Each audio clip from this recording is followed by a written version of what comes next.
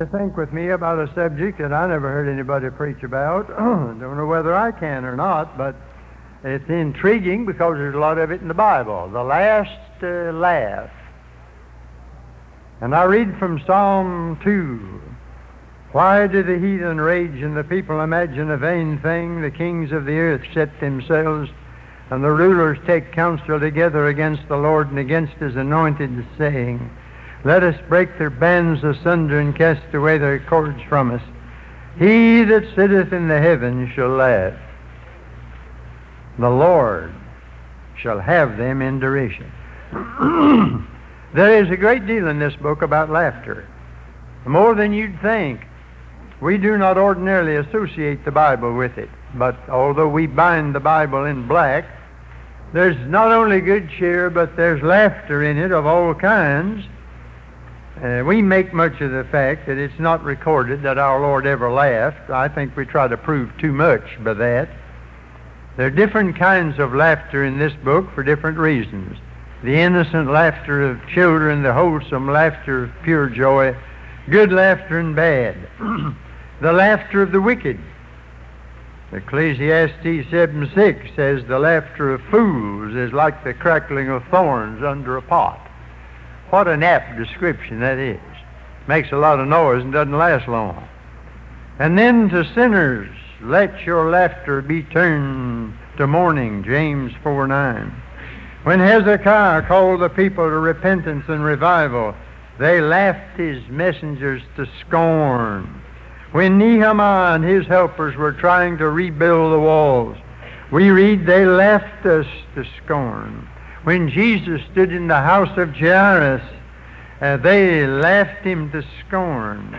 And when Paul spoke at Athens, some mocked him. There's the laughter of the world. America's laughing itself to death today. The highest paid folks in practically any business are the comedians, the funny boys. And you hear the laughter of the world everywhere. I live in motels, and I'll start down to get my supper, and I have to go by the bar whether I like to or not, and I hear the laughter, and what a hollow crackling of thorns under the pot it is as I go by. The world is trying to forget its trials and tribulations by laughing them off. I heard of a man who went to a doctor one time and said, I want you to do something for me. I'm on the verge of a nervous breakdown, I think. Oh, the doctor said, you need to brace up. You need to laugh. Go down to the theater. Grimaldi's down there, the great clown, and everybody's holding their sides, laughing. He said, you don't understand, doctor. I am Grimaldi. And so you don't laugh at all. We live in a laughing world, trying to hide its sin and its shame and its guilt and its heartache and its boredom. Then there's the laughter of the Christian. Sometimes we laugh too much at the wrong thing, but even when we weep, we shall one day laugh when we see the cause of Christ's triumph and truth vindicated. I turn to the 52nd Psalm. And this was written to evil people. Why boastest thou thyself in mischief, O mighty man? The goodness of God endureth continually. Thy tongue deviseth mischiefs, like a sharp razor working deceitfully. Thou lovest evil more than good, and lying rather than to speak righteousness. Thou lovest all devouring words, O thou deceitful tongue. God shall likewise destroy thee forever. He shall take thee away and pluck thee out of thy dwelling place, and root thee out of the land of the living. The righteous also shall see and fear, and shall laugh at him. And then in Luke 6, our Lord said in verse 21, blessed are ye that weep now, for ye shall laugh. And then he turns right around in verse 25 and says, woe unto you that laugh now, for ye shall weep. Everything's going to be changed one of these days. The last laugh will be ours if we're God's people, because the last laugh will be God's. There is the laughter of the Almighty, Psalm 37. Speaking of these wicked folks again, the wicked plotteth against the just, and gnasheth upon him with his teeth. Verse 13, the Lord shall laugh at him. for he seeth that his day is coming. Then in Psalm 59, David is praying for deliverance from the wicked. He had a lot of trouble with the wicked. And finally he says in verse 8, But thou, O Lord, shalt laugh at them. Thou shalt have all the heathen in derision. Mr. Khrushchev came over here some years ago, you remember. And among the things he said was, he quoted the old adage, he who laughs last laughs best. Now, Mr. Khrushchev read his Bible in earlier years, and I'm afraid he forgot who has the last laugh. It won't be Khrushchev. He's gone, and he's discovered that by now. And it won't be communism. God will have the last laugh, because when we belong to him and his cause, we're on the winning side. I think of the man who walked along the ocean beach and watched it. I never tire of watching. The little waves come in and they advance and then they recede. Next time they get a little further and then they recede. And so they go, and I find myself saying with the poet who wrote it in a matchless way, O changeless sea, thy message in changing spray is cast. Within God's plan of progress it matters not at last how wide the shores of evil, how strong the reefs of sin. The wave may be defeated, but the tide is sure to win. Ah, my friend, if you're discouraged this morning because your poor little wave has played out and you feel like you've been so ineffective, listen.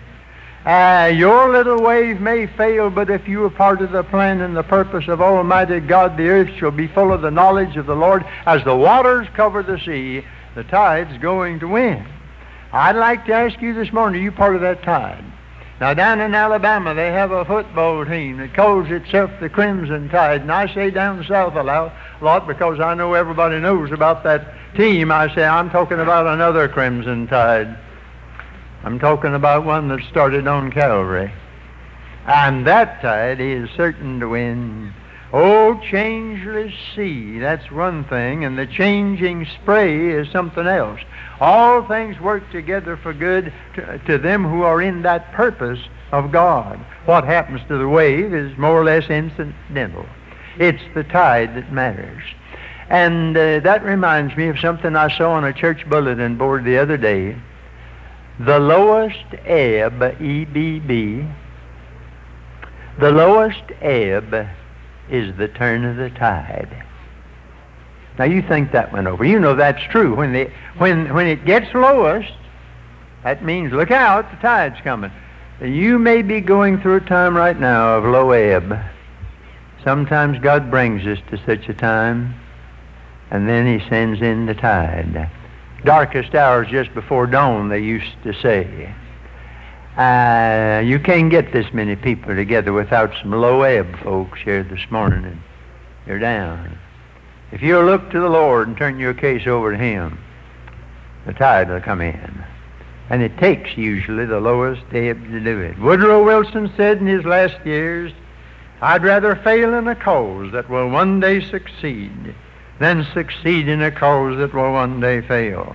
And so the Christian can be glad in face of all that happens, knowing that God has the last laugh. In Acts 4, the early church was beset by the powers that be. They were having a rough time of it. And they reminded God of this same second psalm. They said, in effect, Lord, remember thy word unto thy servants, in which thou hast caused them to trust. They didn't quote it, but I'm sure that's what in their hearts they meant. That they did quote the second psalm. They said, Lord, you know what you said in that second psalm. We're counting on you, and we want more boldness. Now, that's what got them in trouble the first time. And here they are praying for more of the same thing that got them into the trouble they were already in. I'm afraid if it were us today, we'd say, now, Lord, help me to be a little more diplomatic next time. Maybe I said it the wrong way, and maybe I rub them the wrong way. Lord, help me to be a diplomat instead of a messenger. Not them. You find that word boldness 3 times in Acts 4, verse 13. When they saw the boldness of Peter and John, they took knowledge of them that had been with Jesus. Boldness seen by the world. Verse 29, the church prayed, "Grant unto thy servants that with all boldness they may speak thy word," boldness sought by the church. And then finally in verse 31, we read that the boldness came. They spake the word of God with boldness, boldness supplied by the Spirit. There's a great recipe, seen by the world, sought by the church, supplied by the Spirit. That's the only way you get real boldness. If ever Christians and churches were beset by the powers of darkness, it is now. If ever the heathen raged and the people imagined a vain thing, if ever the kings of earth stood up and the rulers were gathered against the Lord and His Christ, it is now. The Living Bible puts Psalm 2 this way: "A summit conference of the nations has been called to plot against the Lord and His Messiah Christ the King." Over in the 17th chapter of Luke, you have some of the signs of our Lord's return. And I think we ought to read right on into the 18th. I'll not read all that portion, but God gives us a catalog of the marks of the last days, verses 26 to 30. In chapter 18, He tells us what it'll be like before He comes back. It'll be as it was in the days of Noah and as it was in the days of Lot. You are very familiar with that passage. The thing that stands out in it is that one of the signs will be worldliness. Well, why do I say that? When I read here all of these characteristics of the last days. Well, what is worldliness? As it was in the days of Noah and Lot, they were eating and drinking, marrying and giving in marriage, buying and selling, planting and building. What's wrong with that? Nothing, if you keep it in the right place. But if you make that the main thing in your life and live for that, just those things, and that's what most people are living for, that's worldliness. That's being taken up with the spirit of this age. You listen to people talk anytime in hotel lobbies or wherever, and I'll guarantee you that 90% of the conversation is about eating and drinking, marrying and giving in marriage, buying and selling, planting and building. Anytime you want to try it, that's what it is, because that's their life. And when a man is occupied with the things of this age, although some of them may be good things in themselves, if he does so to the neglect of God, he's just as worldly as some young blade on a dance floor at 2 in the morning. It's being taken up with the spirit of this age, and that covers a lot more than smoking and gambling, although certainly it includes them.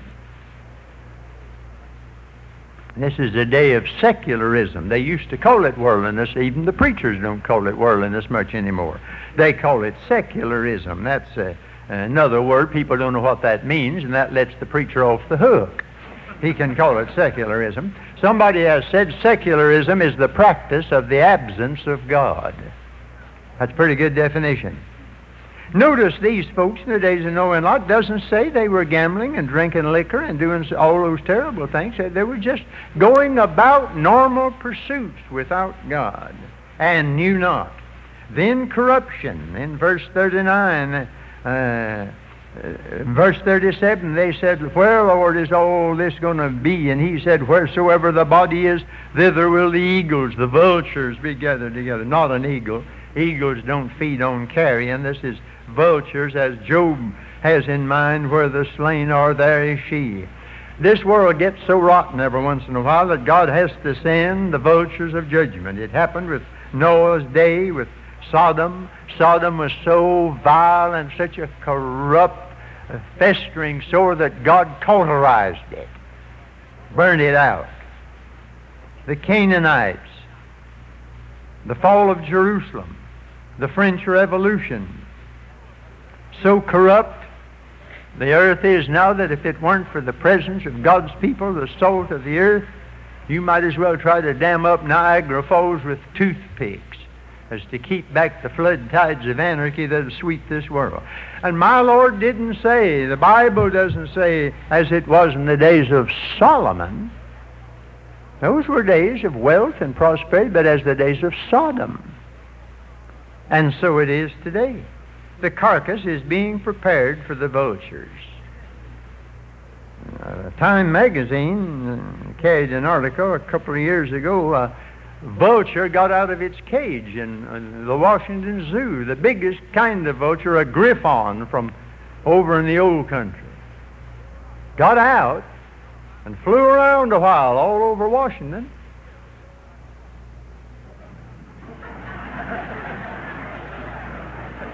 I don't know whether they ever caught it or not. Never did read. May have alighted on the Capitol. But I read over in Revelation that God's going to call on the vultures one of these days. And I saw an angel standing in the sun, and he cried with a loud voice, saying, to all the fowls that fly in the midst of heaven, come and gather yourselves together into the supper of the great God. Corruption, and then faithlessness. When the Son of Man cometh, shall he find faith on the earth? Spurgeon says it'll be so rare that there'll seem to be none. Bishop Ryle says it'll be as rare as when only 8 were saved in the ark and only 4 in Sodom. And Gladstone, England's great prime minister, said in his day, the more I look out on the world, I find myself thinking of that verse, when the Son of Man cometh, shall he find faith on the earth. There are scoffers, of course, who say he isn't coming, there aren't any signs, and every time you see a fellow who says there aren't any signs, you've seen another sign. He's one of them himself. And you need not be surprised, my Christian friends, if in these last days you will be beset by strange maladies of the body and the mind. You will be the target of the powers of darkness. The devil is out to disable the body and deceive the mind and discourage the spirit. He tells sinners that they're saved, and he tells Christians that they're lost, and he gets everybody upset, and an unexplainable tiredness. I've never preached to as many tired people in all my life as I have in the last 10 years. With all these labor-saving devices, I think that's what's done it, maybe. We're worn out. And you try to read the Bible, now tell me you didn't have that trouble with television. But when you try to read the Bible, doesn't it happen again and again? It looks like the devil pulls a window shade down over it, and you don't know what you read after you read it, and you have to start back over it all again. We're living in times like that. And so my Lord, in the 18th chapter of Luke, told about that importunate widow who came to that sour old judge and said, avenge me of my adversary. The church is a widow, and she's awaiting her Lord coming back. And she's beset by the worldliness, and beset by the corruption, and beset by the faithlessness. And Jesus said there's only one way to get through all this mess. Pray and faint not. Because if you don't pray, you will faint. Watch and pray. Watch that you may pray, and pray that you may watch. Now the word here is really not avenge.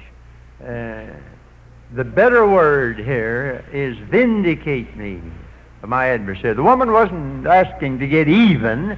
She was asking, Lord, establish the rightness of this thing. And you're asking God, maybe some of you, why doesn't God do something today? Martha and Mary said when Jesus got down there and he took his good time coming, you know, they sent an SOS and it says he loved them, so he waited 2 days. Now, isn't that strange? Wouldn't you have thought he'd gone down there post-haste, and he took his good time when he got there? They both said, if you'd been here, this wouldn't have happened. They were a little out of sorts and a little impatient. When I cannot understand my Father's leading, and it seems but hard and cruel fate, still I hear that gentle whisper pleading, God is working. God is faithful. Wait. And the hardest thing on earth for any of us to do is simply to wait. And you may feel like this morning, some of you saying, God, what are you up to? Why tarry the wheels of your chariot? The heathen are going around saying, where is your God? And then so many things that you don't understand, you begin fussing. My good wife died on September the 2nd, 1973 at 2:15 in the morning, and I preached at 11 o'clock. I didn't know whether I could or not, but I did. And I preached on John sending a delegation to Jesus to ask, art thou he that should come, or do we look for another? And Jesus sent word back to him. Now that was a mighty poor thing for John the Baptist to be saying. He had stood there by the Jordan and said, this is he. Now he is saying, are you the one? Jesus said, go back and tell him I'm running on schedule. Tell him the blind are seeing, the deaf are hearing, the lame are walking, lepers are being cleansed, poor have the gospel preached. And then he added what I preached about on that Sunday morning, the forgotten beatitude. Blessed is he whosoever shall not be offended in me. Blessed is he who never gets upset by the way I run my business. That's what it means. And sometimes it's mighty hard to learn that lesson, but there it is. God may seem slow, beloved. He's never late. God started his work of redemption, and God will avenge his elect, though he wait, it says, though he bear long with them. Maybe you've been praying for somebody and you're out of heart. You wonder whether it's any use. I think about the little old country church where I grew up, and dear old Mother Probst. I can see her yet back in those days with that old black bonnet on, standing up praying for her boys. And I don't think anybody else prayed for them. I think we thought they not much use to pray for them. But she did. Then the years came and I went back there, and one of them was superintendent of the Sunday school, and two of them were deacons, and two grandsons in the ministry. All those years, that dear old soul was saying, Lord, avenge me of my adversary. Don't let the devil get those boys. I claim the intervention of Almighty God. You've heard old Happy Mac. I used to hear him at Pine Brook tell when he got saved and took off for home and got there, and his dear old mother had prayed for years, and she'd turn down the covers of his bed of a night, and pray, now God send this boy back sometime. And go up next morning, he wasn't there, and she'd put the covers back, but she said, Lord, I'm looking for him. And he got saved and headed for home and got there in the middle of the night, went around the back, and the door wasn't locked. No use to pray for him to come home and lock the door. The door was not locked, and he went up there. Now, you talk about Santa Claus. My, what about it when she went up next morning? There was the answer to her prayer. She was avenged of her adversary. Just a few days ago, one of my best friends in Greensboro died. He was head of the drama department of the University of North Carolina. Had been there for years. They built a building, named it after him. A graduate of Harvard, a brilliant man, but a lost sinner. All those years, his wife, 45 years of it, she prayed that he'd be saved. And about 4 years ago, he got saved. And he and I became buddies. We ate somewhere about every week. He's a little older. At that time, he was 81. He said, I'm going to take you downtown, buy you some toys.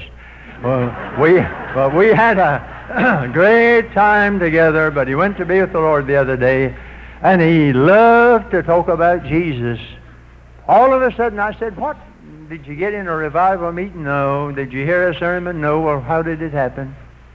He said, God woke me up in the middle of the night and showed me what a lost old sinner I was. And in all that time, nobody had ever visited him. I found out. You mean nobody ever spoke to you about Jesus? No. No wonder the Lord went to him. Nobody else would. And if any personal work's ever done with a lot of folks, it'll have to be the Lord to do it. But there's a man transformed. And he told me not long before he went away, he said, I've got to work fast to make up for lost time, but God's promoted him. He's got a new job in glory. He was ready when he went over there, because for the last year or two he went everywhere, just like a child in the joy of salvation, with all that literature and all that knowledge and all that background of art. And he used it as much as he could to the glory of God. Well, God's going to avenge those praying mothers. And the devil is not going to win the game, because my Lord's coming back one of these days to finish it up for good. Old Dr. Henson out on the West Coast preached very faithfully the Lord's return. Some seminary students didn't agree with him. They went up to him after a service and said, Doctor, we just can't get that out of the New Testament the way you preached it this morning. He said, of course you can't. It's in there to stay. It is in there to stay. I used to preach old Dr. W.B. Riley in Minneapolis. What a giant of the faith. And he had a friend who was a bishop who didn't see the eschatology like Riley did, and they would discuss it, never agreed, but they were good friends. One time they hadn't seen each other in quite a while. The bishop came up to him and said, "Well, Riley, Jesus hadn't come yet." And Riley said, "No, and for your sake, Bishop, I'm glad he hasn't." But he's coming back, and he's going to straighten everything out. And we're not just to be waiting, we're to be watching. Donald Gray Barnhouse, who was such a great friend to me in earlier years, used to tell about Scottish fishermen off on a trip for several days. And then when they came back, their wives would always meet them down at the dock. And he said he came in one time, and the old skipper was looking across, and he said, "Well, I think most of them are there." Said, "John, I see Mary over there. Henry, I see Jane. Patrick, I see Margaret. Robert, I see Elizabeth. And Alistair, I don't see Heather over there." Well, they all landed, and Alistair went up the hill, and there was a light in the window. And she was there. And she came to the door and said, "Dear, I've been waiting." "Yes," he said, "honey, but you weren't watching." Now, you've got to wait for him to come. What else can you do? How about watching? With earnest expectation. You need to know your Bible and look at what's going on through God's glasses, because you can't be optimistic with a misty optic. So go to the great optician and let him fix you up. Jesus, the greatest eye doctor that ever came along. He gave 3 blind men their sights and all. One, he just touched him and he saw, and the next put mud on his eyes and had him go wash it off, and the other, he had to give him a second touch. Now, if some of those, if they'd ever got together, I can imagine how they might have got into a powerful argument. One of them would have said, "Well, you just touched me," and the other one said, "No, that's not the way it's done. They got to put mud on your eyes and wash it off." And the other one said, "No, you're both wrong. He has to touch you twice." And you could have started 3 new denominations: the one touch, the 2 touch, and the mud treatment. All over the same thing. I don't care how your experience was couched in emotion. Main thing is, did he touch you? And are you able to say, bless God, this morning, "I once was blind, and now I see, and I see it like it is." A preacher friend of mine says that every time I hear Walter Cronkite say, "And that's the way it is," he said, I feel like saying, "No, Walter, that's not the way it is. That's just the way it looks." That's about right. And I find myself in my loneliness, and I have a lot of that these days. I find myself walking along, reciting those immortal words of James Russell Lowell. "Careless seems the great avenger." It seems sometimes that God's mighty slow moving in on this thing. "Careless seems the great avenger. History's pages but record one death grapple in the darkness twixt old systems and the Word. Truth forever on the scaffold, wrong forever on the throne. Yet that scaffold sways the future." Now here's the way it is. "And behind the dim unknown standeth God, within the shadow, keeping watch above his own." Get in on that last laugh along with the Almighty.